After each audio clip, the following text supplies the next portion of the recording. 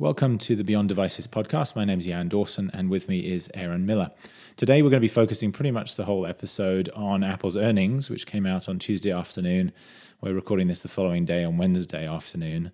And we'll probably spend a few minutes towards the end of the episode talking about a piece that came out today on Mashable. Editor at Mashable, Lance Ulanoff, interviewed Phil Schiller at the Apple campus along with some other Apple folks, and had some very interesting insights and quotes from them. And so we'll talk about that a bit right at the end of the episode and then wrap up with our weekly pick as usual. So we'll kick off with earnings. And obviously lots to digest here as usual. We did a little preview of earnings last week and talked about some of this stuff. But Aaron, what were kind of some of the big things that stood out to you? I think actually Apple's guidance was interesting. I think a lot of people were expecting a pretty down guidance for the holiday quarter coming up. I think everybody felt like the bigger iPhone 6 and 6 Plus were where the big bump came from last year, and that Apple wouldn't be able to keep up with that bump this year. Right. I think so. Predicting any growth for the holiday quarter versus year ago quarter was a pleasant surprise. Mm-hmm. So that was one of the biggest things. There was certainly a lot of worries that there wouldn't be any growth this time around, and right. It's modest, right? So the guidance, I think, is about 1 to 4% growth year on year or something like that. So it's obviously well down on the year on year growth rate from the last couple of quarters. They guided that way last year too, though, if I remember right. Am I remembering right? I think they guided that way last year, like a modest growth, and then obviously with the 6 and 6 Plus, they kind of blew it out of the water. In fact, it was a pretty big guidance deviation last holiday quarter. Given how conservative they've been in general recently. Right, and how they've been actually they've been getting pretty close on guidance for a while now, but last year, the year ago holiday quarter was a surprise, and so, yeah. Yeah, the other thing that's worth bearing in mind with guidance this time around too is the currency impact. So I think on the call they talked about a 700 basis point impact from currency. So 1 to 4% growth is actually more like 8 to 11% growth in constant currency terms. So obviously, they don't report in constant currency. Ultimately the money they put in the bank in the US is, US dollars, and that's converted from whatever local currencies people spend money in. But, the point was the underlying growth here is actually, closer to 10%. Right. But, with the currency impact, it's significantly less. And, that's been a theme over the last year. Apple's emphasized it actually a lot less than other big companies. Last week,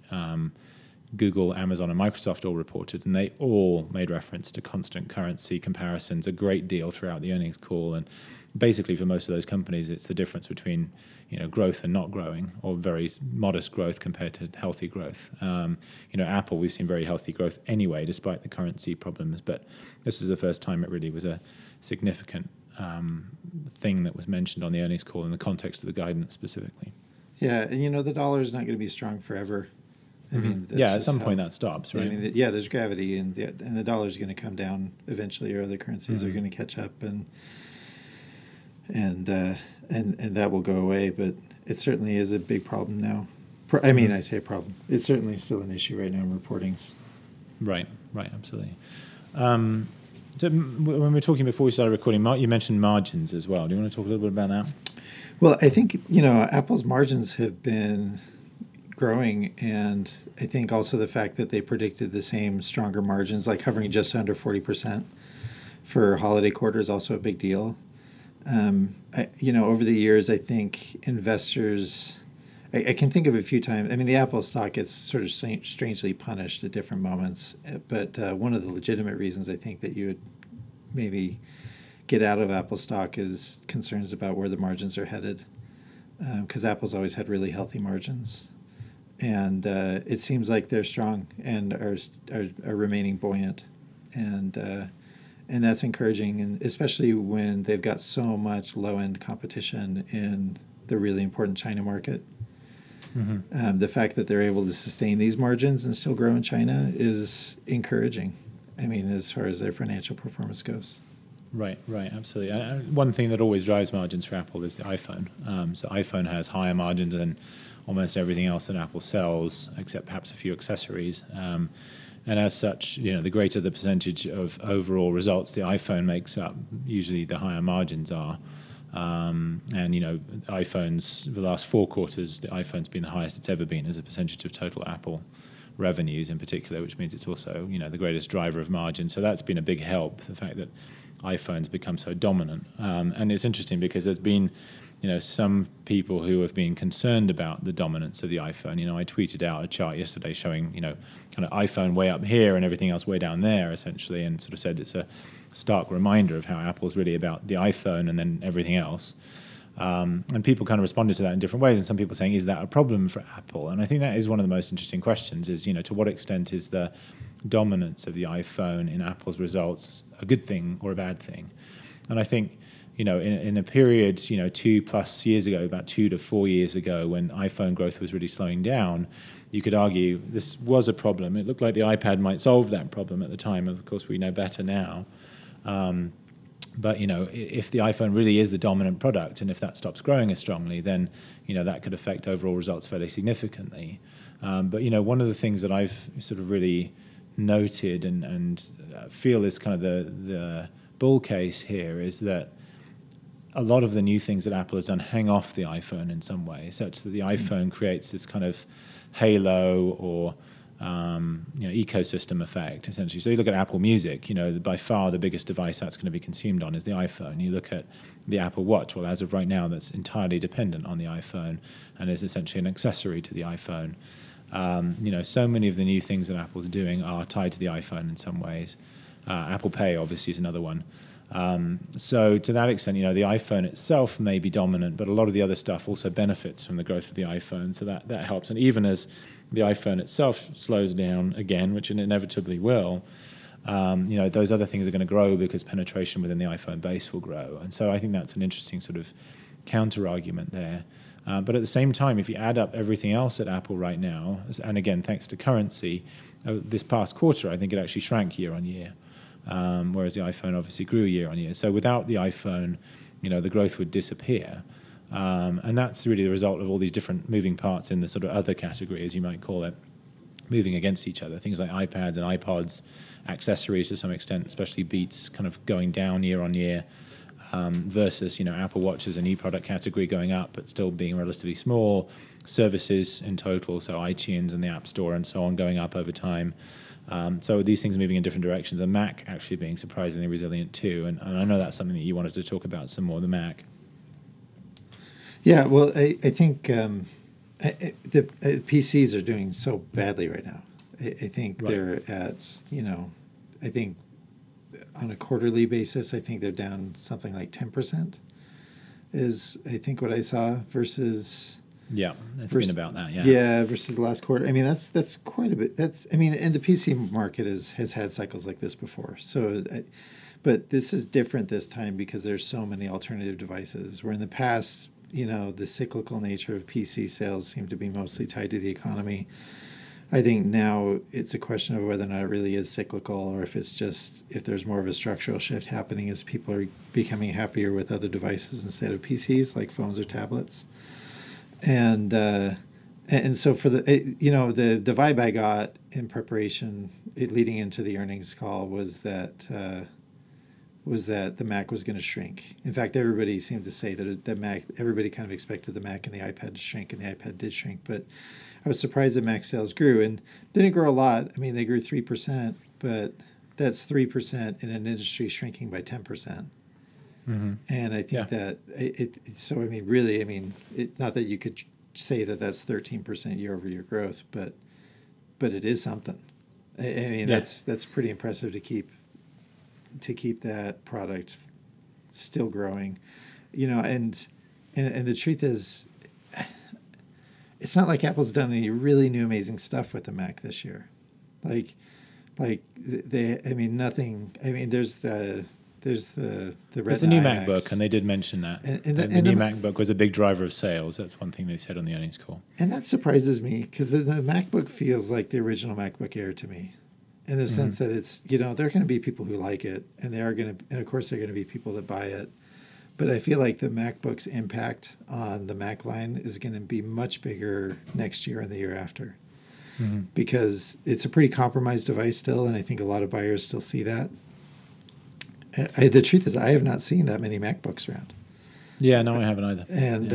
And I think the effect of the MacBook is going to be much bigger as those design lessons start playing out in like the MacBook Pro and other devices. And so I think, I think keeping the Mac afloat this year, especially considering the number of changes, the relatively small number of changes that were made, even including the MacBook in that conversation, I think that's impressive. Yeah, and it's interesting. I wonder if the MacBook really benefited in this particular quarter from back to school sales, because of course it's the quarter that ends at the end of September. So that's the quarter when most people going to university for the first time or heading back there or whatever will be buying a new laptop. And so, being at the sort of cheaper end of the MacBook line, as well as, being very light and portable, so great for taking to lectures and so on. And, if you're only going to be taking notes and doing papers and stuff on it, then it may be actually quite good for that. And the compromises that you talked about don't matter quite so much, perhaps.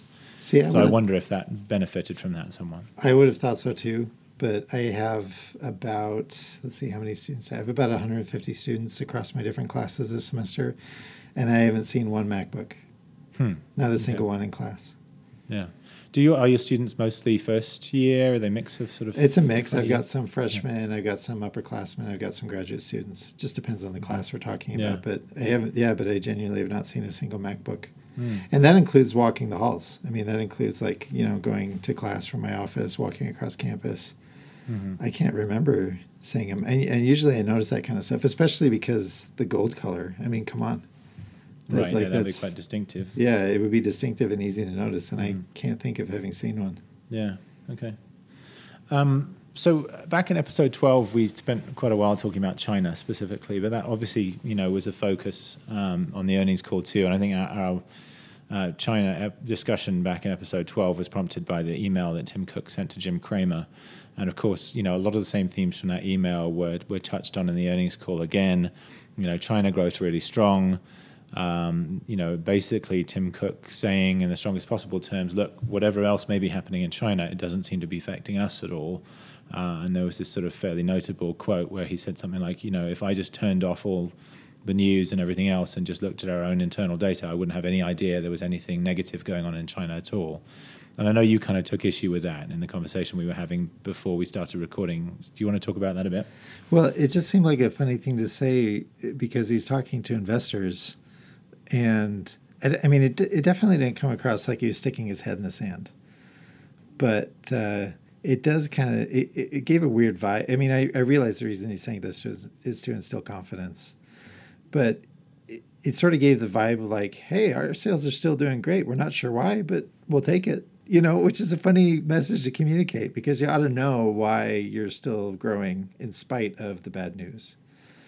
And I feel like that was never really explained or addressed. I mean, I think, there's this fact that the middle class is growing in China, and with that, more Apple customers are coming on board. But I mean, I realize again that was to instill confidence. But when you consider that it seems like he's sort of saying like, hey, we're still afloat. We're not sure why, but we'll take it while we've got it. Seemed like a weird message to send. And it was definitely an unintentional one, but that was the feeling.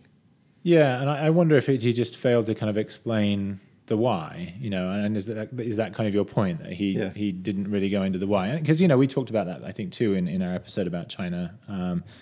And, there are good reasons to believe that, iPhones will be somewhat, not completely immune, but somewhat resistant to the broad kind of macroeconomic problems in China, partly because, they're mostly purchased by people that are relatively well off anyway, partly because of the immense explosion in, the middle class that you were talking about, partly because, Apple's gaining share with all these new Apple stores and the China Mobile partnership and all the rest of it. So essentially all those things together both outweigh the negative trends, and Apple and its positioning as a brand in the market makes it somewhat immune to this stuff. But yeah, it was perhaps strange that he didn't articulate that more clearly. And I think to some extent that's the problem here. Everybody's kind of been assuming everybody else is suffering in China, why shouldn't Apple? And perhaps Apple doesn't done a good enough job of explaining why it won't or shouldn't. Yeah, and Apple knows all the stuff you said, right? I think Right, it's not like they don't know. Yeah, exactly. But this is an investor's call, and like you said, I think everybody, in fact, over the summer, Apple got hammered because, along with a bunch of other tech companies, but Apple got hammered because of what was happening in China with the stock market there, and everybody's expecting the worst for Apple. That Apple is staying afloat. I don't think it's good communication with investors to not really tell them why they're still staying afloat. I don't think it instills as much confidence by just sort of saying, "Hey, we can't tell a difference, so we're good." I think they should have given a more thorough answer as to why they're still doing well in China. And I mean, it's also important to say that this 99% growth that they saw in China was because they were able to get the 6S launched on time versus last year. I mean, really, the year ago quarter was the phone that people in China were buying was the 5S. Right. Because they didn't have access to the 6 yet. And so 99% growth is comparing the 6S against the 5S as far as this quarter versus year ago quarter.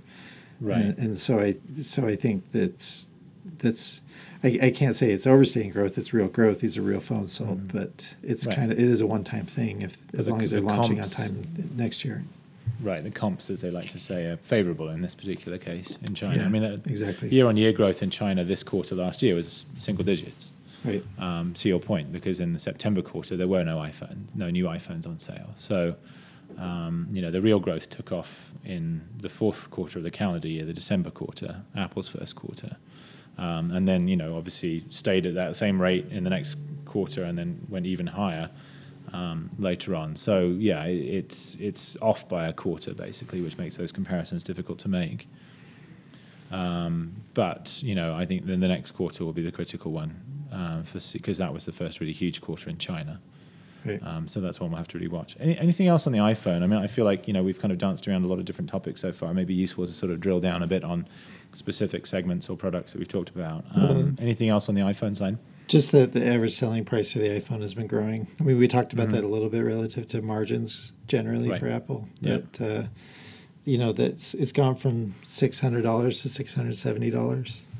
Obviously, part of that has to do with the plus size version of the iPhone 6 and 6S. I think this 16 gig entry level, memory is clearly not enough for the vast majority of people. And so Apple pushes buyers up the price ladder a little bit with that. That bugs me because it feels artificial. It feels almost like a foreign country propping up its currency. So, but because I mean that's not sustainable over time. Eventually, Apple's going to have to bump, even with app thinning and all the other stuff. Eventually, Apple's going to have to bump up the base storage, and then more people you think will opt for the lowest storage tier as opposed to the second lowest. Yeah, and I think it's going to drag down average selling price. I mean, because it's $100 difference, and the average selling price in the iPhone has grown by $70 over the last year, which is a lot. But I mean, once Apple ships 32 gigs, it'll be interesting to see what happens to that average selling price. I think it's going to come down. Yeah, no, that makes a lot of sense. And they've talked about the fact that it's not just obviously the storage, but obviously the 6 Plus. As well, and 6S Plus now, driving the higher SP. So it won't eliminate that entirely, but we don't know for sure whether it's kind of half the effect, or 2/3 of the effect, or 1/3, or what the exact mix is in terms of what's driving the higher ASPs. But they've certainly mentioned that the higher storage tiers being a driver of higher selling prices. But yeah, I mean, it's interesting. It's now 4 quarters of much higher ASPs, ASPs in the sort of $650 to $700 range, whereas they'd been dipping below $600 a year ago. So that is a significant difference for the iPhone in a positive way. And then at the same time, and maybe this is a good segue to the iPad, but the iPad average selling prices have fallen from $600 at the beginning, which is where the iPhone was a year ago, down to just above $400 for really the last year and a half. So that's gone a very different direction. It'll be very interesting, I think, to watch what happens to that with the iPad Pro launch, especially given overall iPad sales are shrinking significantly. If the iPad Pro has a really big debut and it's obviously priced significantly higher, I would guess that will bump that number up quite a bit. Yeah, I still think the iPad Pro is going to have a big market in education, and I think that's going to surprise people on the upside for the iPad Pro. Because the way it's positioned now is sort of like the iPad, but for professionals, the thing you get work done on. And that's just not that many people, because the people are professionals working, in their main, and they're thinking about what they're going to get for their main device. They have a budget and probably like a baked in preference for something like a laptop. Yeah. And so I think there's going to actually be a bigger market in things like education for the iPad Pro. The thing about the iPad shrinking so much is what a weird story it is product wise compared to everything else Apple has done. Because the iPad was the fastest growing consumer electronics device ever. Like nothing has ever sold as quickly. It sold as many units as quickly as the iPad. And then, it didn't fall off a cliff, but it certainly didn't. It certainly didn't continue that explosion. It's Right. sort of like, it had this huge climb and then it's just been bleeding out ever since. And that's a really weird product story, just generally, not just for Apple. Like it's a weird. You wouldn't expect that to be the ending, and I don't want to say the ending, but you wouldn't expect that to be the story for the record-setting consumer electronics product. Yeah, and it's one of those fascinating things. I've written a fair amount about it in the past, but it's nuts. I've got a chart in front of me from a deck that I put together every quarter on Apple numbers, and I got a Q3 2011, so a year on, more or less, from the launch of the iPad, and you've got growth at almost 200% year on year.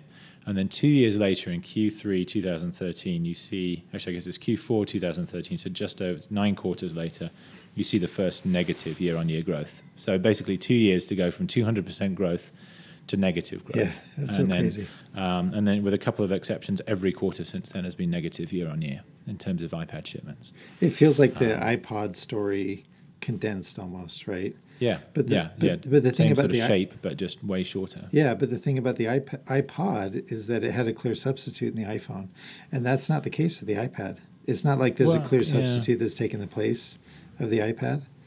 Yeah, this is something that I wrote about a while ago too. If it's funny because of course, Apple started working on the iPad before they started working on the iPhone, and if they'd ended up launching in that order, then you could have seen both the iPod and the iPad cannibalized by the iPhone, especially as it got bigger. And yet, because the iPad launched after the iPhone, it feels like, what's substituting for it? But it's increasingly clear that at least one of the things that's causing this sort of diminishment in iPad sales is large iPhones, especially the smaller iPad, which is so close in size to the 6 Plus in particular, that size. But because they launched in the opposite order, it feels like no, that can't possibly be the case. But it does feel increasingly like that's a big factor. Yeah, I think that's true. The upgrade cycle thing is also a really big deal. We still use an iPad 2 in my house. Mm-hmm. I don't use it as my main iPad, like the one I use for work and meetings and stuff like that. But my kids use it for all kinds of things at home. Right. And my wife uses it. And it's an old iPad now. And when I get on it, I can't stand how slow it is, how heavy it is. Because I use an iPad mini, a Retina one, and it's... and my iPad mini is 2 years old, and I'm not upgrading yet. Mm-hmm. Even though at work I had the budget to do it, but I just chose not to because it wasn't enough of a bump, and to be worth the added costs. And it's funny because we've been talking about this upgrade cycle with the iPad for a long time now, and we've talked about it in this podcast before. But I say we, meaning the Mac community, is sort of saying, "Hey, there's an upgrade cycle coming for the iPad. It'll show up," and it still isn't showing up. When is this? When are these upgrades going to happen? I don't know. Yeah, it was interesting actually because one of the things that was announced on the earnings call yesterday was easy to miss, but was in Apple's accounting it has to defer a certain portion of revenue for several of its products because those products are eligible for software upgrades, which are free. It started with iOS; it's now true for OS X as well. And there was an accounting change that they announced yesterday, which is that the deferral period for the iPad is lengthening from 2 years to 3 years. So that doesn't mean that's exactly the life cycle that Apple's expecting for iPads, but it means that they're recognizing that people are holding on to these devices longer than they had planned for, even in their financial accounting. And is 3 years really the length? iPad 2 is more than 3 years old at this point, and I had responses to my tweet about that yesterday from people saying, "Oh, we still have an iPad 1 that we use." So, these older iPads are sticking around, and a big question in my mind is just, when those do become unusable, somebody breaks them, or they just become slow, or the battery starts to get to the point where it doesn't hold a charge, or whatever the issue might be. Are people going to bother replacing those? If they're happy with an iPad 1 or an iPad 2 at this point, 4 or 5 years later, is a new iPad really going to be the replacement for that device? Are they going to get a tablet at all? And if they do, are they just going to go with one of these cheap tablets? Because if they're happy with it, they might be happy with Amazon's $50 tablet or something else that likely performs at a similar level, versus a new iPad that's streets ahead in terms of its performance. So we were on the verge of this with our iPad at home this year. Over the summer, it wouldn't charge, right? So that we could never get it to boot up all the way, because it just wouldn't charge up. And we could have it plugged in; it would show the little charging battery icon, but would never actually create a charge. And I even took it into the Apple Store, which is not something I usually have to do. I mean, usually I can troubleshoot stuff on my own as well as they can in the store. But anyway, they took it through. They took it through most of that, all their troubleshooting steps, and none of them worked in the store. And so, they kind of told me about this way to swap it out for a replacement one, because it was just the battery that seemed to be the problem. Well, anyway, I'm thinking to myself on the drive home, oh, geez, this iPad is not central to my family's happiness. Right. It's just a nice thing to have around. Am I even going to replace this thing? Mm-hmm. Getting to your point, about what the upgrade cycle and what the replacements are going to be like. And anyway, we get home, and I was like, okay, one last ditch effort. And I went through some more troubleshooting steps that I had done before. And lo and behold, the thing rebooted, had a full charge already, which hadn't been registered for some reason. And it thought it was dead, but it wasn't actually. And now this thing is still kicking. Right. Okay. So you don't have to replace it. 3 or 4 months later, I didn't have to replace it. I'm just like, man, this iPad 2 is just, this sucker's never going to die. I say that now, I got to knock on wood so I don't go home and find it dead. But anyway, it's funny because it really is an old product, but it's been holding up really well. And, right. I haven't yet come to a point where anything my kids want to do with it makes it insufficient. So. Mm-hmm. Yeah, no, it's funny. I mean, it's, a testament to kind of how good the original product was. I mean, obviously the new ones are a lot faster, but, the original one's still perfectly adequate for a lot of the stuff that people want to do with them. Which explains why it would sell so fast. Right. But then be done growing. So. Mm-hmm. Yeah. So speaking of other things that are growing fast, the Apple Watch, is very hard to know just how fast it's growing. We mentioned last week Tim Cook had said, I think at the WSJD conference, that Apple Watch sales were up quarter on quarter. Didn't say how much. And the other products category, where Apple reports Apple Watch sales along with quite a few other things, was up quite a bit year on year, up a little bit quarter on quarter. We don't know the exact numbers, but it seems like, from just kind of reading between the lines, and we talked last quarter about kind of how you go about estimating this stuff, that they probably sold about 3.5, maybe 4 million of them. My estimate last time around was 2.5, maybe 3. So it is up, 1 million or so quarter on quarter. So that's consistent with what Tim Cook was saying. But that puts it kind of on the same trajectory as the iPad, which is kind of interesting. So the first couple of quarters, similar sort of sales to the iPad. We're obviously going into the holiday quarter. And, that could be fairly significant, and I do want to talk about that. But one of the other fascinating things that was on the earnings call was Tim Cook mentioned there are 13,000 or over 13,000 apps now for the Apple Watch, which, is a pretty decent start.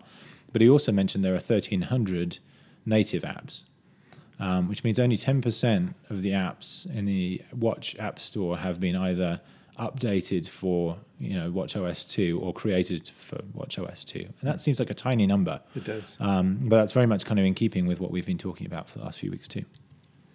I'm trying to remember, what did you say? What did you suspect the average selling price was right now for the watch? Well, before they reported last quarter, I'd have guessed 500. Just kind of sort of midpoint between the two lower, the two mainstream models plus a band. But it certainly, based on sort of interpolation and triangulation and all the rest of it, last quarter it seems much closer to 400. So the reason I ask is because there's a potential interesting effect in this next holiday quarter, which is that Apple doesn't know how well this thing is going to sell during the holidays. No. I don't think anybody knows, and I really don't think Apple knows. I think the truth is the launch quarter for the watch, the numbers weren't any good because it was so supply constrained.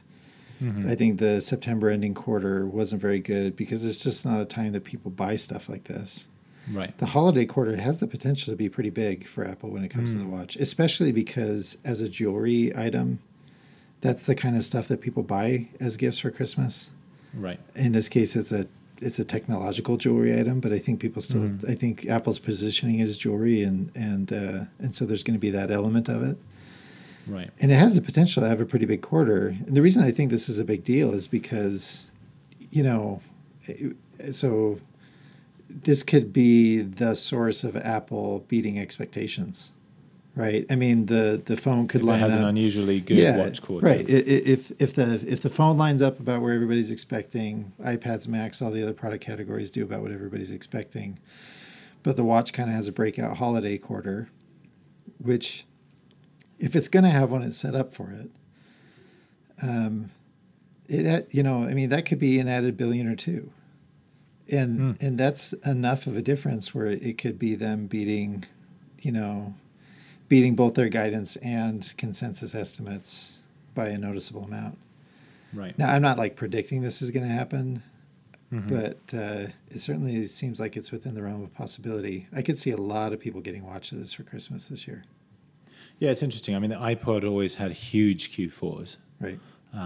So, the iPod sold well throughout the year, but it was a huge gift. Right. And, iPods were cheaper. I mean, the average selling price by the time Apple stopped reporting it was somewhere between 150 and 200, I think. So, right. Significantly cheaper than even the cheapest Apple Watch. But, that always did really well at Christmas time. And so, you can easily see watches, at least among certain sectors of the population, doing very well as gifts for the holidays. And especially if, you've now got a lot more options available with new bands and colors and finishes and all the rest of it, as well as we talked about before.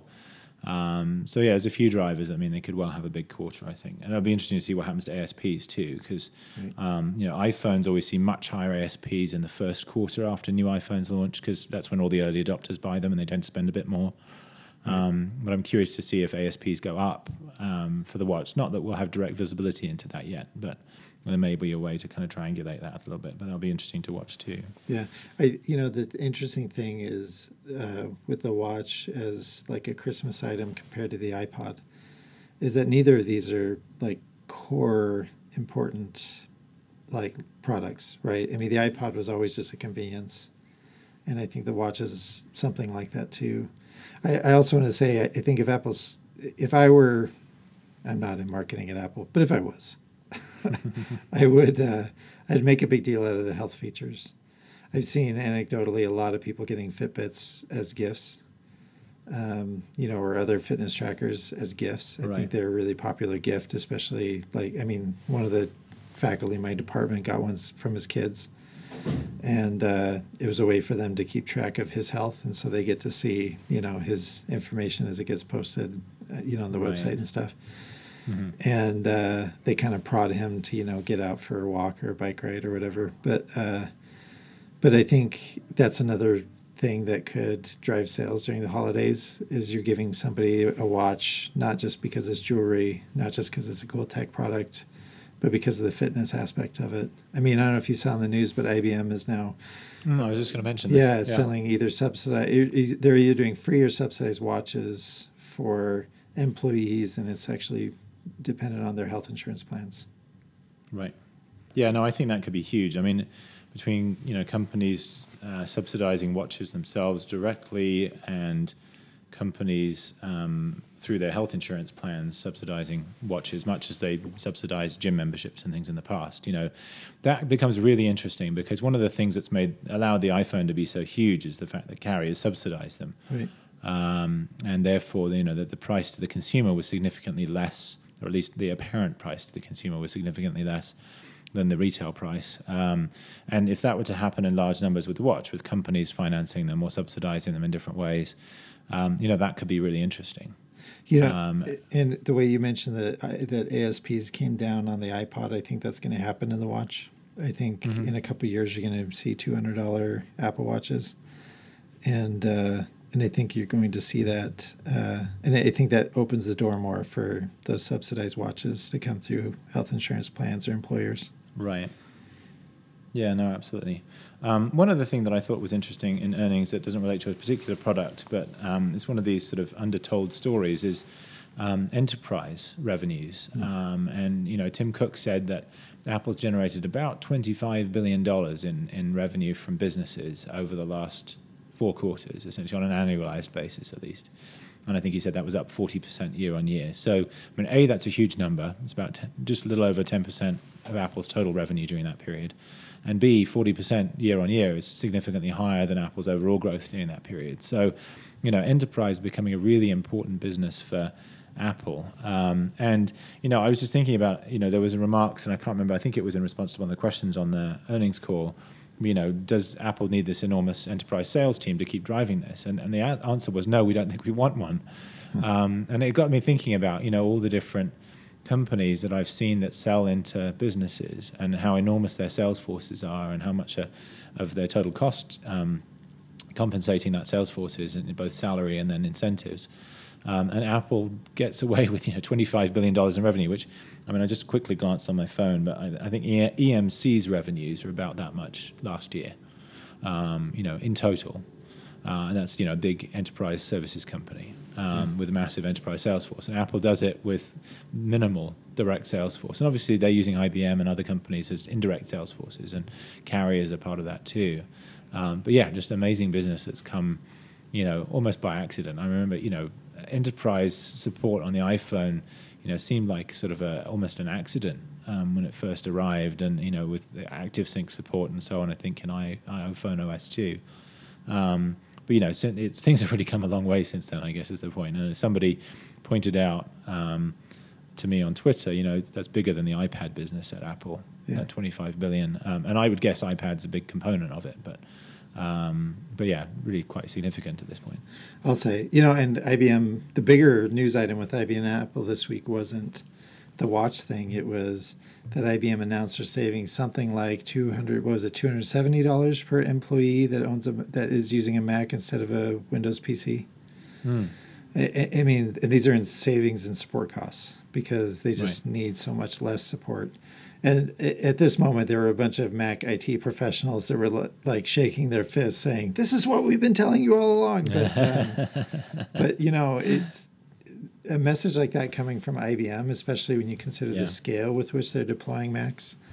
That is huge. And I think you're going to see that's the sort of watershed moment, like this news item and IBM's whole decision to move to Macs. That's the kind of watershed moment that I think we'll look back on as a big game changer. And I think we'll mark this year as the year that Apple as an enterprise company was taken much more seriously. Yeah, absolutely. And I think IBM is going to be a big part of that. And this is one of the things that I kind of talked about when the IBM deal was announced, and I think it's really coming about now, which is IBM and Cisco are two companies that have made a great deal of implementing things internally and then selling those things to their customers, essentially. Sort of, BYOD is a big example of this. So the whole bring your own device trend in the enterprise, both those companies were some of the early adopters with that, and they both did it in quite different ways. But essentially, they both embraced that and then sold that vision to their customers and said, here's a bunch of stuff that we can help you with doing that and implementing this in your company. And so when IBM embraced Apple with this partnership in terms of selling Apple stuff, shortly afterwards, there was a message that came out saying basically IBM is going to be helping companies to deploy Macs and other Apple products within the enterprise. And, a big part of that will be eating their own dog food, as it were, using these devices internally and then talking up the benefits that they've seen as part of the sales strategy. And, nobody would take Apple seriously if they said, oh, we use all Macs and we've seen these benefits. Well, of course you do.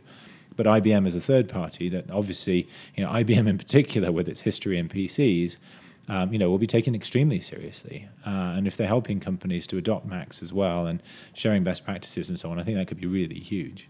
more than for almost any other reason, I wish Steve Jobs was alive for this.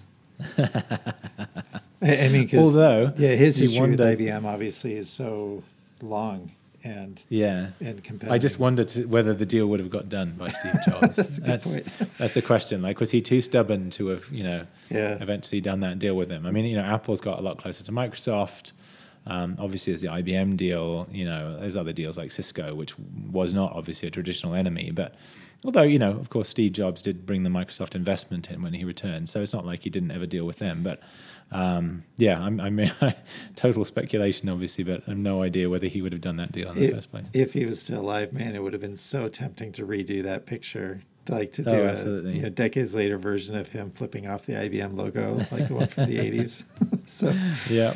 Oh man, yeah, I've seen a lot of photoshopped versions of Tim Cook standing in front of that sign. Right, yeah. The other thing about IBM and all of this, and where it really is making a shift, is that IBM is bringing software development, custom software development for enterprise to the Mac. And this has always been where the Mac has had the biggest struggle, because big corporations always engage in custom software development, right? It just makes more sense for them to create custom software products for their internal use. And there's never really been a robust marketplace for internal customized Mac development. And what IBM is bringing now is not just the actual service, but also sort of the message that this is worth it. And developing on the Mac is easier now than it's ever been. And corporations can now look at the Mac and think, oh, we could just choose Macs, and we can still do all the custom software and the other things we need to make this happen. And that's a huge, huge change. Yeah, absolutely. No, that's right. Any last thoughts on the earnings before we move on to our other quick topic? No, not really. I think this is going to be a really fun conversation in January, talking about the holiday. Yeah. I think there's so many interesting things that could happen. iPad Pro, the watch in the holiday quarter, to see how the iPhone does. It's going to be fun. Yeah, absolutely. Okay, well, let's move on to the other topic we said we'd talk about briefly, which was this Mashable interview come article about sort of Apple's design and manufacturing process. And it's kind of interesting because we did talk a bit about that a couple of weeks ago when we were talking about Elon Musk's comments about the car. Aaron, you were the one that suggested we talk about this. Do you want to just sort of say what stood out to you from this piece? Well, I think it was a chance for Apple to really make a big deal out of how much hardware still matters. In fact, that message was specifically articulated. And I think this is why it wasn't just Phil Schiller in the interview. Because having a senior hardware manager there with him was a way to really kind of drive home that this whole article and the whole message is about hardware. And all the little stories were just about how I guess it's just there's so much that's moving to the cloud, so much that's all about software. Startups are all about software growth. Of huge companies like Facebook, Google are primarily about software, and yet Apple is kind of in this article telling the story that look, hardware still matters a lot. And when you look at what Microsoft is doing, right, with the Surface Book and the Surface Pro, it's clearly there's a lot of truth to that. People need nice devices to interact with their software, and Apple's sort of, like pointing at its banner that is staked in the ground decades ago.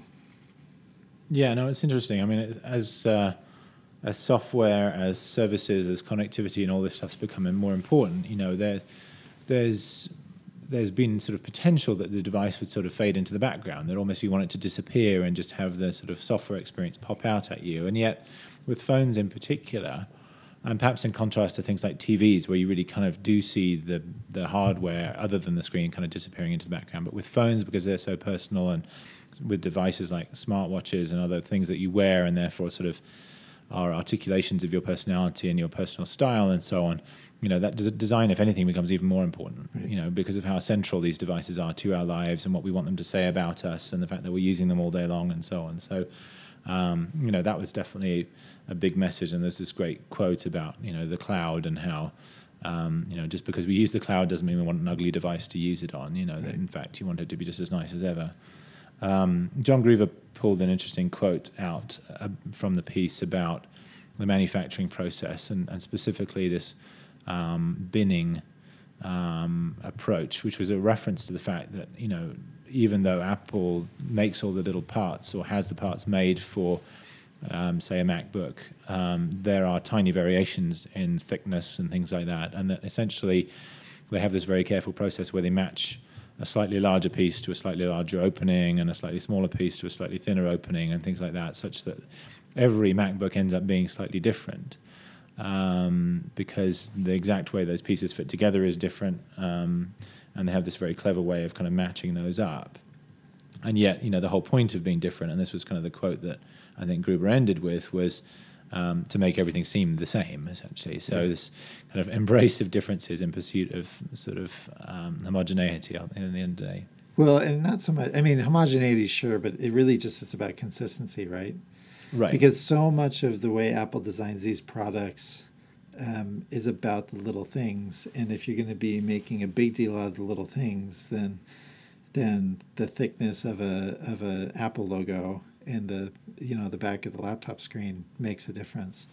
I was kind of caught up in the fact that they gave Lance, the journalist, they gave him a MacBook and they asked him to open it, and he tells a story about how he put his left hand on the bottom and then his right to hold the bottom in place while he lifted up the top, and he was sort of corrected in that moment and told, no, just open it from the top, don't lift up the bottom. To kind of because the MacBook is so light and thin, you sort of feel like if I'm going to pry these two halves apart, I need both hands. But no, they've engineered that hinge mechanism so precisely that the weight of the bottom half is sufficient to stay down while you lift up the top. And I know that is such an obsessive approach to design that you would care about that, right? Like I mean, really, like. Most people would say, who cares if you need two hands to open it? Well, the answer is Apple engineers care. But I think users care too. I mean, if you used Windows laptops, most of them don't do that. Most of them you do need two hands. And I wonder if Lance Vilanoff's main computer is a PC. But I've noticed that with I have obviously used quite a few Windows laptops over the last 15 years or so, and almost all of them you need to kind of pry them apart with two hands as opposed to just using one hand to lift the lid because they haven't put the attention into that. Yeah, it actually sent me into a flashback, and I was remembering when I had the titanium PowerBook that Apple had, and this was a really cool computer at the time. It was awesome, and one of the features that I would show off to my friends is that when you close the lid, the way the lid stayed, because now they have magnets to keep the lids closed, but at the time they didn't. There was a magnet, but it worked in a different way. As you close the lid, a little tiny black latch would get pulled out from the screen by a tiny little magnet, and then the latch would hook onto something that was in the base of the laptop. And I would show my friends. These were my friends in law school that sat next to me in our carols, and I would close the lid, and as I closed it, I'd do it very slowly and have them look and watch, and it was like this magical little moment. That tiny little hook would come out of the screen and connect with the laptop. And this is funny because this thing didn't even always work right. Like sometimes you'd have to squeeze the top and bottom together to get it to hook up right. But the way the magnet pulled out that latch was just so cool. And when I think of how far Apple has come from that, really, like when you look back on it compared to today, it's like, man, that's ridiculously awkward, right? But when you think of how far Apple's come in designing those little tiny interactions, it's amazing. I mean, it's just such a level of refinement that's so impressive to me. Yeah, and yet you'd think this would be something that others would be focused on and would be trying to emulate. And what seems to happen so often is that it results in gimmicks, right, rather than delighters. And I think that's what these things from Apple are best described as sort of delighters. They're things that you didn't know you wanted, but when they're there and you discover them, you're just delighted by them, essentially. And Samsung's probably the best example of this. But in Samsung smartphones, there's so many new features, and they've kind of dialed back on this the last couple of years. Right. But before that, but so many times it just ended up feeling like a gimmick. Like, in theory, this is cool, but I've no idea why I want it. I'm never going to use it again. And it can be a fine line sometimes, but Apple seems to be particularly good at this stuff. And there was some discussion of the kind of no's, so saying no to things and so on. Although interestingly, they kind of downplayed that a bit in the article, but. There's a lot of saying no to stuff that's part of that, but obviously there's also seeking out and finding these things that are going to create that sort of delightful experience at the end of the day as well. Yeah. And that seems to be particularly tough for other people to emulate. And one of the things that came out very strongly in the article is this idea of having different teams work together on stuff. And I think this is where Apple's fairly kind of rigid internal structure really helps them, and that they can have these different teams work together in ways that would be very hard in a company where they sit in very separate silos.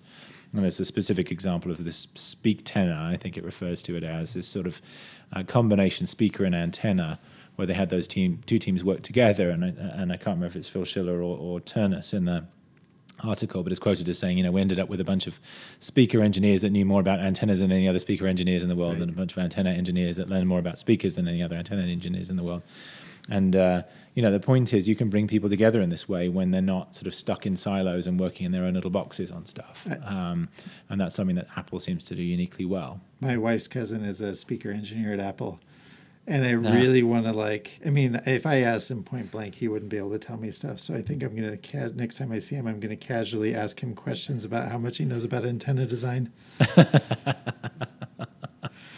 Oh, very good. Yeah. Anything else you want to say about this piece before we wrap that up? No, just that, props to Mashable. It was a beautiful article to read. It was really well written, first of all, but I really like the visual design of it. It was just a pleasure to read. And so... yeah, props to the design team. They did a good job on it.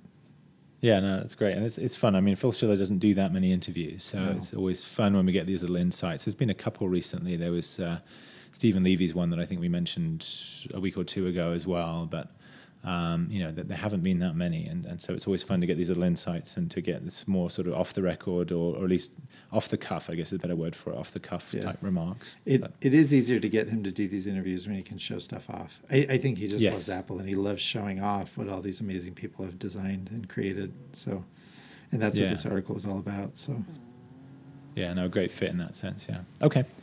Well, we'll wrap up as usual with our weekly pick, and it's my turn this time around. I've mentioned that I am still using Apple Music fairly heavily, and I've been using it to discover lots of new stuff, and I tend to add stuff to my library, and then if I continue to like it, it sticks around, and if I don't, I just remove it from my library. One of the things that I've discovered over the past couple of weeks is an album called Blood by a woman called Lianne La Havas. And it's LA_HAVAS. Album is called Blood, as I said.